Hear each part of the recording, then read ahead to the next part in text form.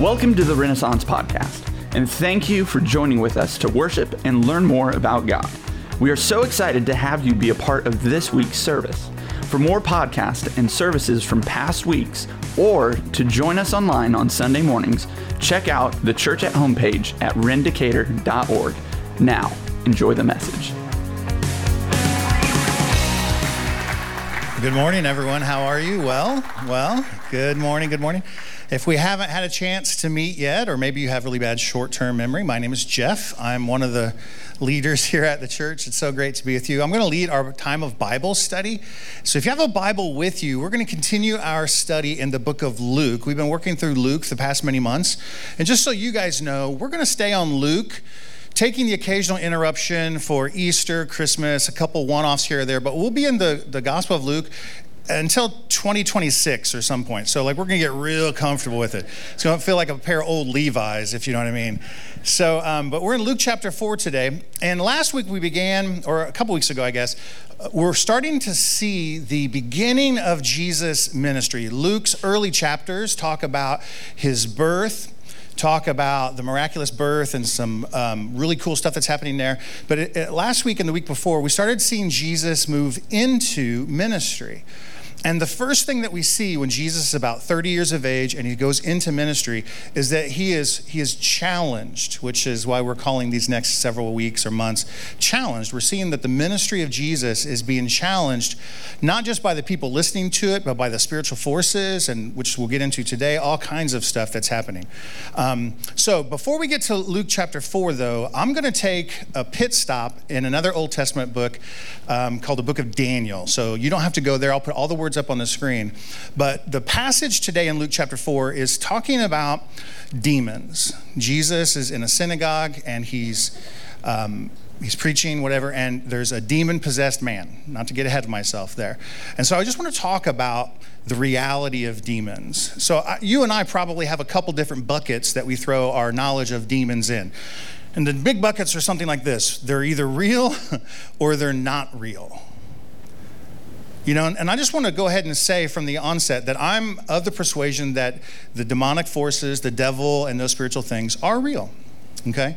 But unfortunately, a lot of the understanding that I have of demons, and maybe some of the understanding that even you have of demons and the devil and supernatural forces or whatever, my information about those things doesn't really come from the Bible per se, but comes from Hollywood. Anyone? It's okay. There's a whole genre of film about demons and stuff. Does anybody watch those things? I'm not encouraging you to or not discouraging you to, right? I'm just saying that's a thing. I remember watching The Exorcist, I think when I was little, in the 70s, and I had nightmares for weeks. So I'm not encouraging you to do so. I'm just saying those things exist. But unfortunately, we take a lot of our understanding of demons and what they do, what they are, what they can do, what they can't do, and we learn from Hollywood rather than learning from Scripture. You guys saw Scream 6 just came out this last weekend. Anybody go see it already? Nobody wants to raise their hands. It's all good, man. I'm probably going to watch it when I can stream it. But anyways, that's not necessarily a demon movie. It's a scary movie or whatever. But back in 2005, there was a movie about demons that I watched. And you maybe have heard of it. It's called The Exorcism of Emily Rose. So this is an older movie if you're young in the room. It's based, here's a cool thing, or whatever. It's based on a true story. So in the 1970s, there was a young woman, a young girl, teenager, I think, in high school, and she started manifesting symptoms of what demonic possession might look like.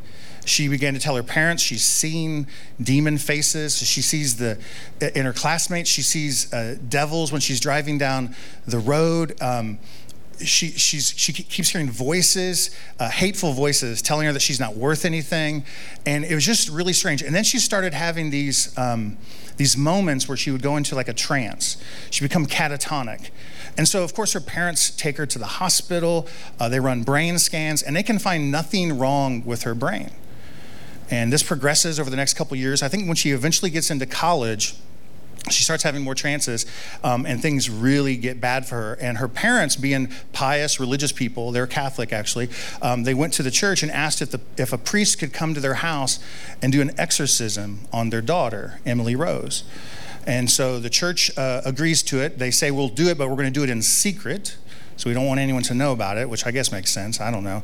And so for the next year or so, the priest would come by, and he performed, I think, no less than 66 or 67 exorcisms on this young girl. Of course, she's continuing to get worse. Other doctors are diagnosing her with maybe epilepsy. They're giving her medications for all this stuff. Nothing seems to be helping. And at some point, because her health had gotten so bad, she wasn't eating, she wasn't drinking, the young Emily Rose dies. And this is where the story gets real interesting, because the priest of the church and her parents were arrested. And they're arrested for negligent homicide. And the story, the exorcism of Emily Rose, the film is telling that story from the courtroom's perspective as lawyers debate their case as whether demons are real or not real. Did these parents do something wrong? And the film raises incredibly profound questions for the viewer and doesn't definitively answer any of them. Fast forward in the film, we know this, that they were convicted. They actually did get convicted of this and whatever. I won't be a spoiler. Well, too late, spoiler. So anyways, they're convicted of it or whatever.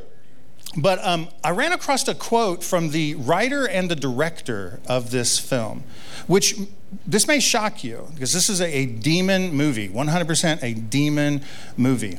But the writer and director, Scott Derrickson is his name. He is a born-again, evangelical, devout Christian. And he was questioned as to why a Christian would make a movie like this about demons. And I have a couple quotes for you. Let me read the first one. Scott Derrickson says this. He goes, one of the things that I wanted to do was to write something that wasn't propaganda. It wasn't about trying to persuade people to think the way that I do, right? He's a Christian. He's not trying to get them to believe that. But rather, I want them to recognize the fundamental importance of that central question. Does the spirit realm or the spiritual realm exist? And the movie is taking the viewer through that as the lawyers are debating if these things are real or not real. Doctors are they're getting up and giving their opinions on what's taking place. And really, not just the church was put on trial, not just the priest, but the spiritual reality was put on trial. Is it real or not? Scott Derrickson continues, and he asked this question for the viewer. He says, I want them to ask, is there a devil? And more importantly, is there a God? And if so, what are the implications of that? And so this film was to try to get people to see that there is a spiritual realm and that we should believe in it. And if demons are real, then God can be real. And if God is real, then it's quite possible that when I pray to him, he listens and right? Anyone tracking with me? So it's a wonderful movie. I'm not even encouraging you to go watch it. It's not like your Sunday thing to do. I'm just saying, I just remember it. And I remember it's a profound movie. But we don't just learn about demons from film like this, but we also learn it from Scripture. And so this is where I want to take us to Daniel chapter 10. If you have a Bible with you, we're going to read in Daniel chapter 10. And I just want to say on the onset, at no point does the Bible ever try to persuade us to believe in the spiritual realm either. It never makes the case that demons are real, the devil is real. It just speaks about them as a matter of fact. God, right, in the pages of Scripture, he's not trying to say, those things are demonic. He just says, those things are demonic. And he speaks about these things as if they're a matter of fact. And not only that, but the spiritual realm where God and angels and demons, etc., exists. Not only is it a real thing the Bible would teach us, but the spiritual realm, and this is where it gets, ready? Are you sitting down? The spiritual realm and the physical realm can interact with one another. They overlap with one another. It just got real funky all of a sudden. I know this. Like, what happened? Didn't we just talk about Jesus a lot? Didn't we just talk about, why are we talking about demons all of a sudden?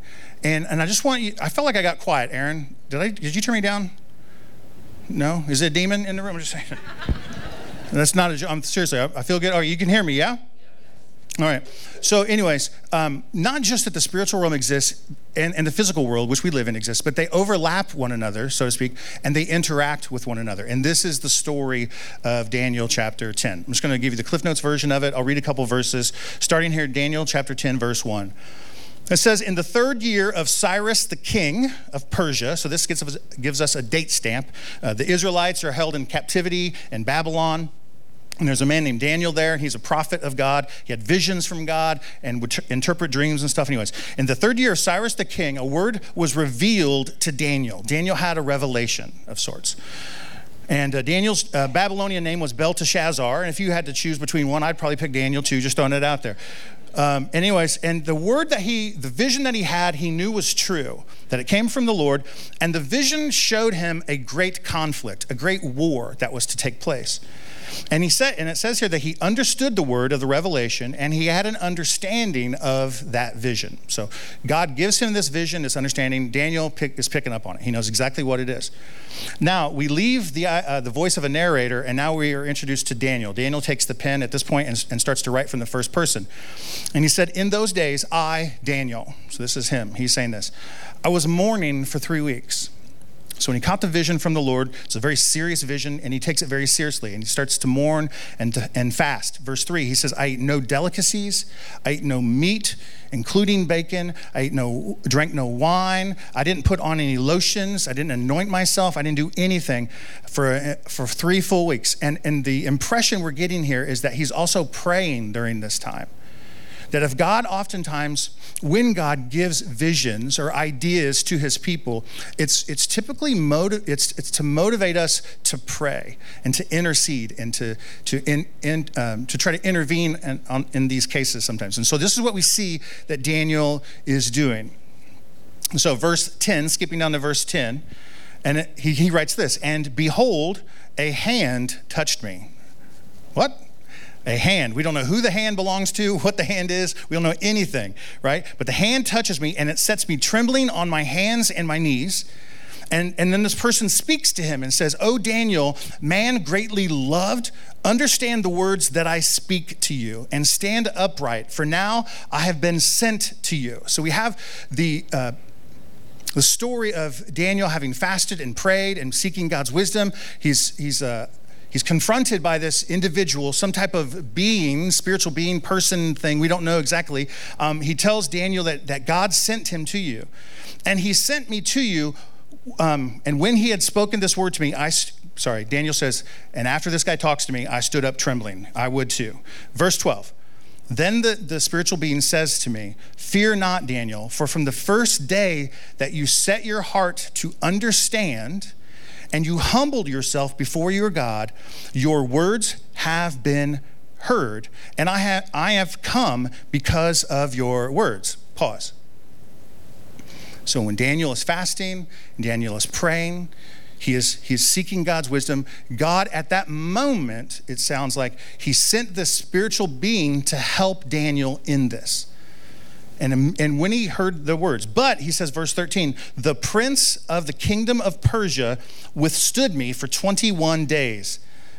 Who is this prince of Persia, right? It's another spiritual being. These are kind of all metaphors for these spiritual beings. But Michael, and you might know Michael as an archangel, he was one of the chief princes as well. He came to help me, for I was left there with the king of Persia. This story goes on and on and on. We could do a whole series on this. Here's what I want you to see, that Daniel receives this vision from God. He prays about it. And in the prayers, God hears the prayers and immediately reacts.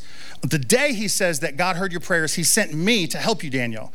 And yet I was held up by another prince of the air, another spiritual being that didn't want me to come and help you. And I was stuck fighting that fool for like 21 days.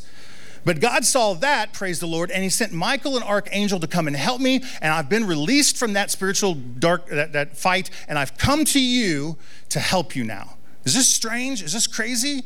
Yeah, and here's all I'm trying to get us to understand, is that the spiritual realm, the prince of the king of Persia or whatever, Michael the archangel, this spiritual being that comes to Daniel, all of that lives in this realm, if you will, or this plane, and the earthly physical world lives just underneath it or whatever, and they overlap and they can interact with one another.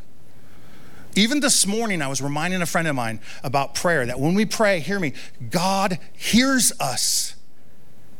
Hears us. And so often we think he doesn't, maybe because he doesn't answer right away. Maybe something like this is taking place. I don't know what's going on in your life. I have no idea. But sometimes when the answers don't come when we think they should, we get a little disenchanted with the whole process. And we begin to think that maybe God isn't paying attention. Maybe God doesn't love me. Maybe I am too far gone. And you go on and on and on. And I'm just here to tell you that the spiritual realm exists, that our prayers are heard by God. That's what he's trying to say here. And they interact with one another. Which leads us to Luke chapter 4. We're getting ready to start now my message. That's my intro. Welcome to Renaissance.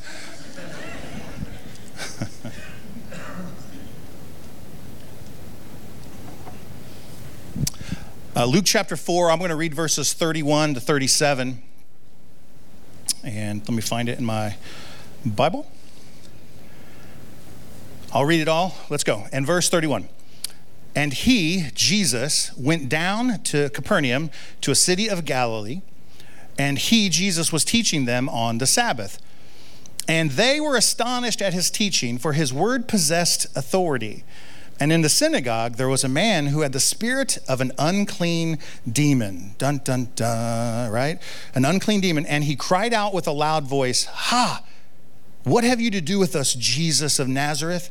Have you come to destroy us? I know who you are, the Holy One of God." But Jesus rebuked him, saying, "Be silent and come out of him." And when the demon had thrown him down, the man down, in their midst, he came out of him, and having done no harm to the man. And they were all amazed, and they said to one another, "What is this word? For with authority and power, he commands the unclean spirits, and they come out." Crazy. And reports about Jesus went out into every place in the surrounding region. How cool would that have been to have been there? Let's pray, shall we? Lord, thank you. Thank you for opening our eyes to this reality. We don't want to be people who are shrouded or clouded rather in darkness or without a full measure of understanding. God, we know we live in the physical world, and a lot of our prayers involve this physical world, and a lot of our ideas about you exist in the physical world. But we know, Lord, there's a spiritual realm, a spiritual kingdom as well, and we thank you that we can understand that. We ask, God, that you would open our eyes to see and to understand this, and that there'd be some benefit to us for having this new information.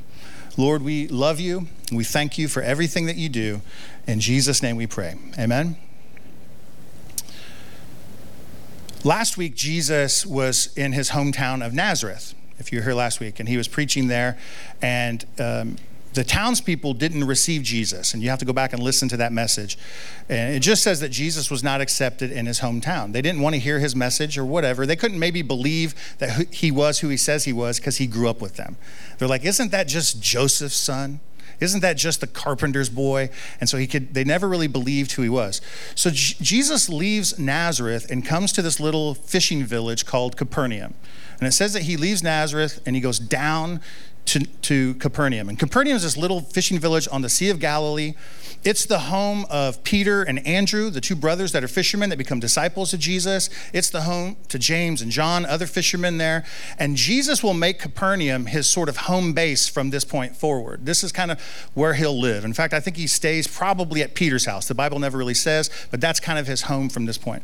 And it says he goes down to Capernaum on the Sea of Galilee, and he does what he normally does here in verse 31. He says that he was teaching them on the Sabbath.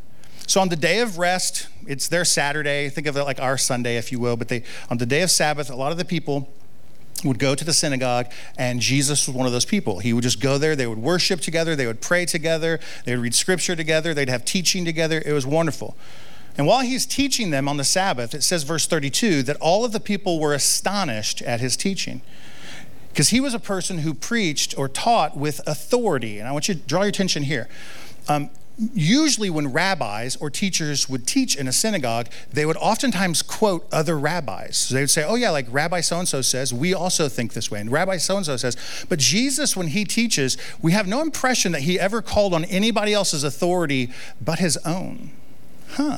Unique. And the people were blown away by it because he seemed to possess this this incredible knowledge of the Hebrew Bible, an incredible knowledge of the things of God, but he never had to lean on anybody else's teaching but his own.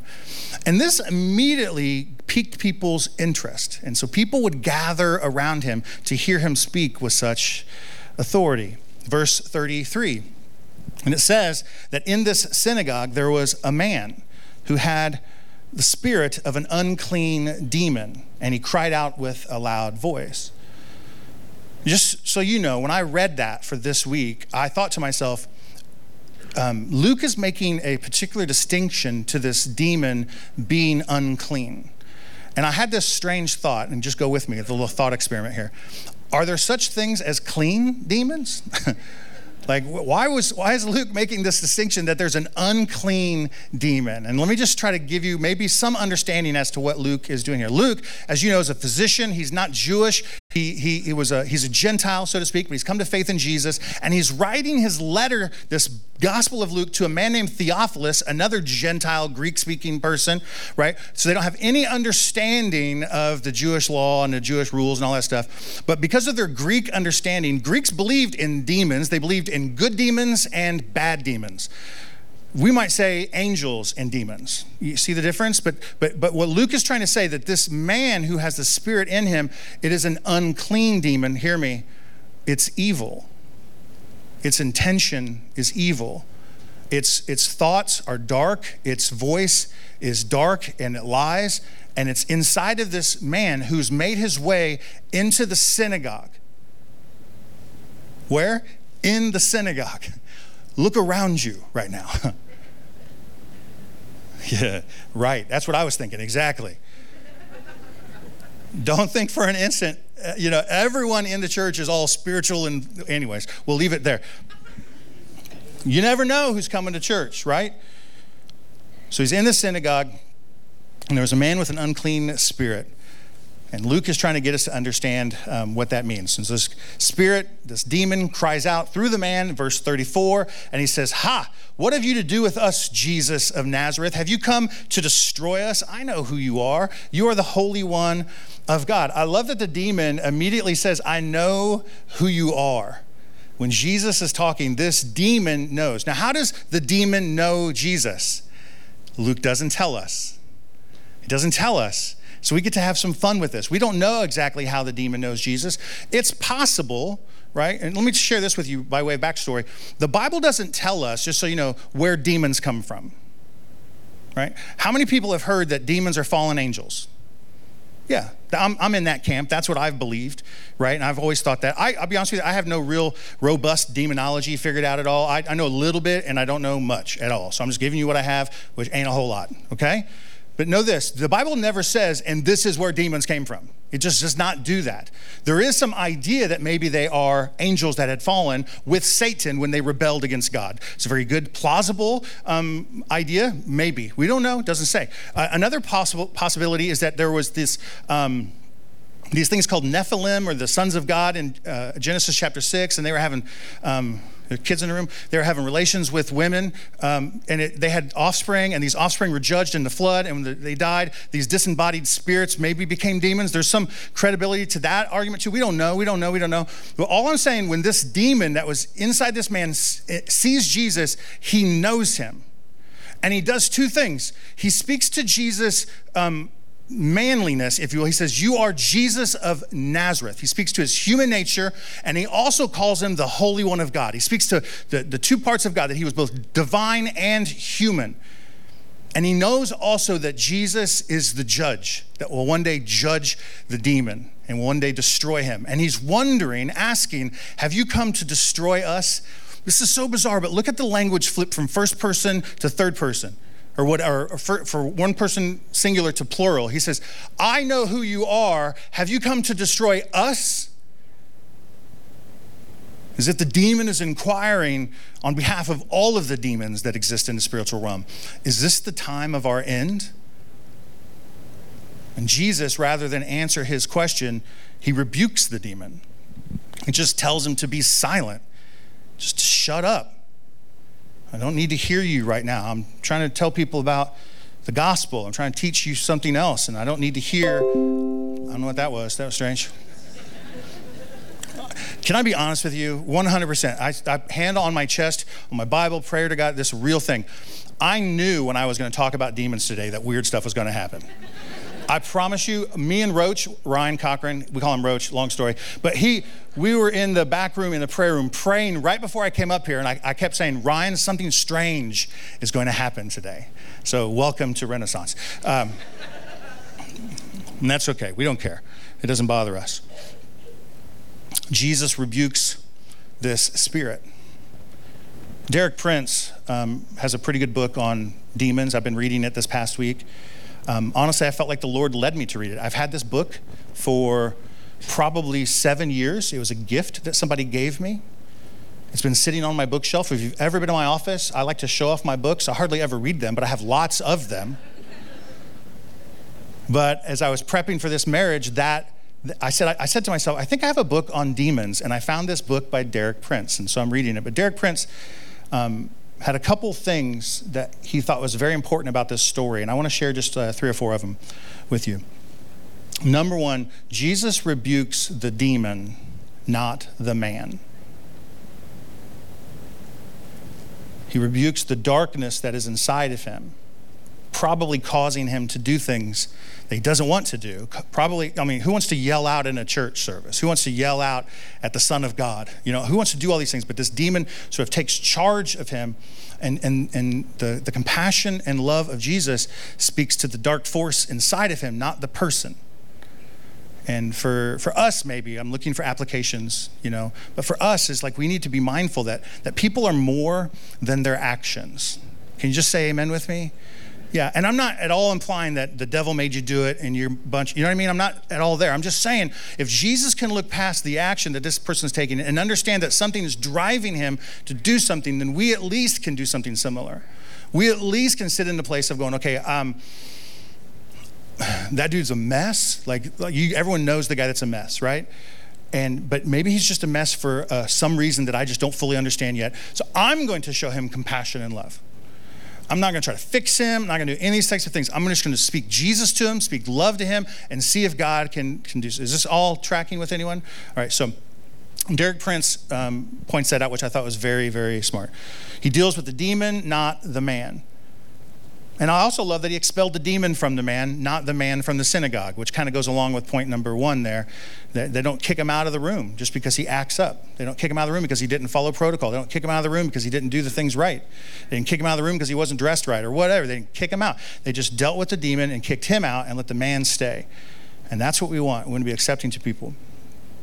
Derek Prince goes on to say that it's reasonable to assume that this man was probably a regular attender of the synagogue. This is just coloring outside the lines, but that's probably true. We don't know. We have no idea what's happening with this guy. Is this his hometown of Capernaum and he hears that Jesus is coming? Wouldn't you go? Like if you found yourself doing things you don't want to do, thinking thoughts you don't want to think, hearing voices you don't want to hear, wouldn't you go to the place where this guy named Jesus, the rabbi, is teaching and he's been healing people and doing crazy stuff and the word about Jesus is increasing, his fame is increasing? Wouldn't you go there? Yeah, maybe. And maybe this is his home church. Maybe he knew Jesus was coming. I don't know, but he's there. And he's coming and Jesus hears the demon and tells him to go. It's possible, again, coloring outside the lines here, that this person didn't even know he had a demon.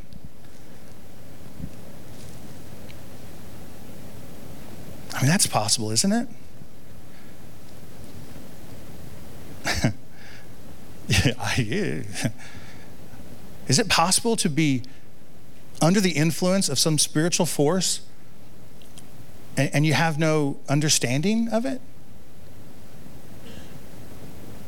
I feel like Scott Derrickson. I'm just asking the questions, letting you guys try to figure it out. We could talk a lot about whether a Christian can be possessed by a demon or oppressed by a demon, and that's fine. We can parse that language if you'd like. I just, for us this morning, I just want us to know that because the spiritual realm exists and because those dark forces stand against everything that God is trying to do on the earth, it would just make sense to me that those spiritual forces would also stand against you if you're trying to follow after God. I mean, it just makes sense to me. You don't have to be like super, super intelligent to figure that part out, right? That if you're trying to chase after the things of God, of course these things would try to influence it. Now, how can they influence it? Can they give you a flat tire on the way to church? I don't know. I don't even know. I used to make fun of people that said, man, a leaf blew across my window and God was talking to me in it. You know what I mean? I was driving down, I looked up at this billboard and it had a 3 on it. And the 3 reminds me of the things that God said to me. I'm making fun of friends of ours, you know what I'm saying? But I'm like, it's just, but everything was spiritual. Everything was this. A friend of mine used to go into a hotel room in every new city she'd go to, and she'd go, stop, before we walk in, we got to cast out the devils. Dark things have happened in this hotel room. And I'm like, you don't know. Dark things have happened in every hotel room. Period. Demon or no demon. I mean, everything was spiritual for her. So I don't want to flip that way. I don't want to overemphasize all of this. But for us, I want us to be aware that it's quite possible that there are things influencing. That maybe thoughts. I don't know how this works, dude. Seriously, I don't have a demonology fully fleshed out. But maybe thoughts that sometimes you have aren't really your thoughts. You know, maybe things you consider and you mull around in your mind time and time again don't really come from you. Maybe they come from another place, a spirit. I don't know how they do it. I don't know if they just know humanity enough to know that if they just put a little teaser out there, you'll chase after it. I don't know, but I just have to believe that there are spiritual forces at work against us because they're against the Lord. Last thing Derek Prince points out, and I'll try to wind up with some of this, is that Jesus appears to be in no way embarrassed by the interruption, in no way bothered by the disturbance, like things are happening strange all around him, soundboards are making weird noises, all kinds of weird stuff, and Jesus just goes right through it, doesn't seem to be bothered by it at all, which is sort of the opposite of me. I'm a person who's self-diagnosed myself with adult ADHD. Anyone? I've always wondered why I can't focus, and if somebody walks by my window or something, I get distracted, and why I drink what seems to be 50 cups of coffee every day just to stay focused on a single task. But I'm easily distracted. If you text me a message ever, just so you know, I'm ignoring it. 100%. Bart, speak to me, Bart. Bart, nobody in this room has been ignored more by me than Bart Idle. I'm just telling you. And it frustrates him. And I'm just by way of an apology and an excuse, is I don't respond to texts because if I do, I get distracted by them. So if I'm in something, I'm just like, I don't do anything. When we do Family Sunday in here, every couple of months we'll let all the kids come up here. Do you have any idea what it's like to preach to a room of squirmy kids with bags of Fritos and crayons, and every 4 seconds you hear shh, shh, shh, shh, sit down, shh. Like, you know how difficult that is? So I consider this, and I considered to myself as Ryan and I were even praying this morning, Lord, what would we do if a demon began to manifest in the service this morning? This is not an invitation. This is not. I will say this unequivocally, it won't freak us out. Some of us might freak out, but it's not. It's fine. We look to the pages of Scripture and we go, Jesus dealt with it. We could deal with it. The authority that he had, he's given to his disciples, and so we're fine with it. We're not going around looking. We're not flipping up rocks trying to find, right? But when you talk about things like this, sometimes the dark spiritual forces, the demons, the whatever these things are, they sometimes can reach. They just lash out. They just do things. I heard a quote yesterday in a TV show that I was watching that I thought was appropriate. I will not tell you what TV show it was. I will preface this, my wife is out of town, so I was watching a show that she probably wouldn't approve of, so I'll just leave it at that. But this character in this TV show that I was watching was talking about doing something. She's a queen, and she's talking about making this decision, and her advisors and counselors were like, don't do it, because if you do this, you're gonna upset the rulers in the city. And she goes, that's exactly what I want to do. I want to upset them, because when they're upset, they lash out. They're angry. It's only when the snake reaches out to strike can you find it and chop its head off. And I thought, ooh, that's pretty good. So I'm not itching for a fight. I'm not itching for a fight with anything demonic. I've had people call me at night, like legit. My phone rang at 10:30 one night on a Sunday night, and a couple young adults had called, said, Jeff, you need to come over here right now. We're in this house and we think there's a demon. And I looked at my watch and I had 2 kids in bed. My wife's in bed next to me. I asked 2 questions. I said, number 1, are you guys drinking? They said, we're drinking. I said, all right. I said, did you go looking for this demon? Because they went into a house that was empty and they thought there was, and they said, I said, well, good luck, click. That's a true story, I promise you. I said, I am not getting out of bed for you fools. But let me know how it goes, call me Monday. I promise you, that's what I said, I promise you. So I'm not looking for anything, I'm not. My heart would be that we would be a people that we'd be biblically centered and biblically based, that we not be people who live in a sort of half-truth idea of what God living looks like, that there are spiritual forces at work. We're not oblivious to them, we know them, and yet we know the greater force. We know the God of everything, the creator of everything. All these demons, whether they came from fallen angels or the offspring of the Nephilim and the women, whatever, it doesn't matter. All of those things are created by someone. We serve the creator of everything. That's the one true God that we serve. And so I just want our minds to be open to that. This is a very unusual message, I know, but it says here, last verse 37. And after Jesus did all of this, verse 37, it says, and the reports about him went out into every place. Every place. I'll tell you what, if I could pick the reports that people would speak about me or even about this church, is that it would be about the mighty work that Jesus does for his people here. That's what I want. Like, okay, cool, lights are great, haze is fun, the band sounds great. Amen, amen, amen. Cafe, breakfast burritos, anyone, all the stuff, lattes, let's go. Cool small groups, cool everything, all that stuff. But I want people to encounter Jesus. That's what I want. I want lives to be transformed and changed. And I want people to leave this place going, that's a Jesus church. That's a church that introduces me to Jesus, leads me to Jesus. When they pray for me, it's always Jesus. It's Jesus everything. And so when people leave and go into the alleyways of our city or the highways out of our city, that they're talking about Jesus when they leave here, because that's what they were talking about when Jesus left that church, synagogue. Amen? Looks like Joe Alville made it into the room. Congratulations.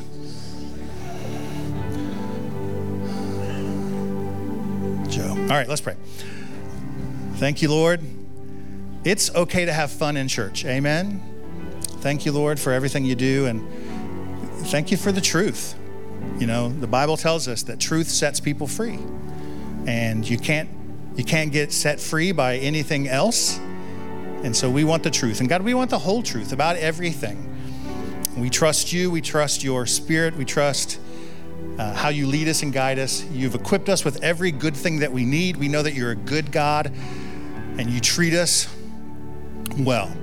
Father, we pray for those people in the room that are possibly being influenced, myself included, being influenced by the spiritual forces that are against your work in our lives. We pray, Lord Jesus, that you would give us eyes to see and ears to hear, and that we would speak against those things, just like Jesus spoke against that devil, that demon. And we would just rebuke those thoughts, we would rebuke those impure desires, and we would just rebuke them in Jesus' name and move on. And Lord, we know, yes, that there is a battle of our flesh too. We know that. Not everything is the devil made me do it. And so we ask for help there too, Lord God, that our flesh would be strengthened, that our inner man would grow in the power of the Holy Spirit. And we pray for all these things, but most importantly, Lord God, we thank you, Lord, for the work that we can do, live this life because of the work that Jesus has done for us.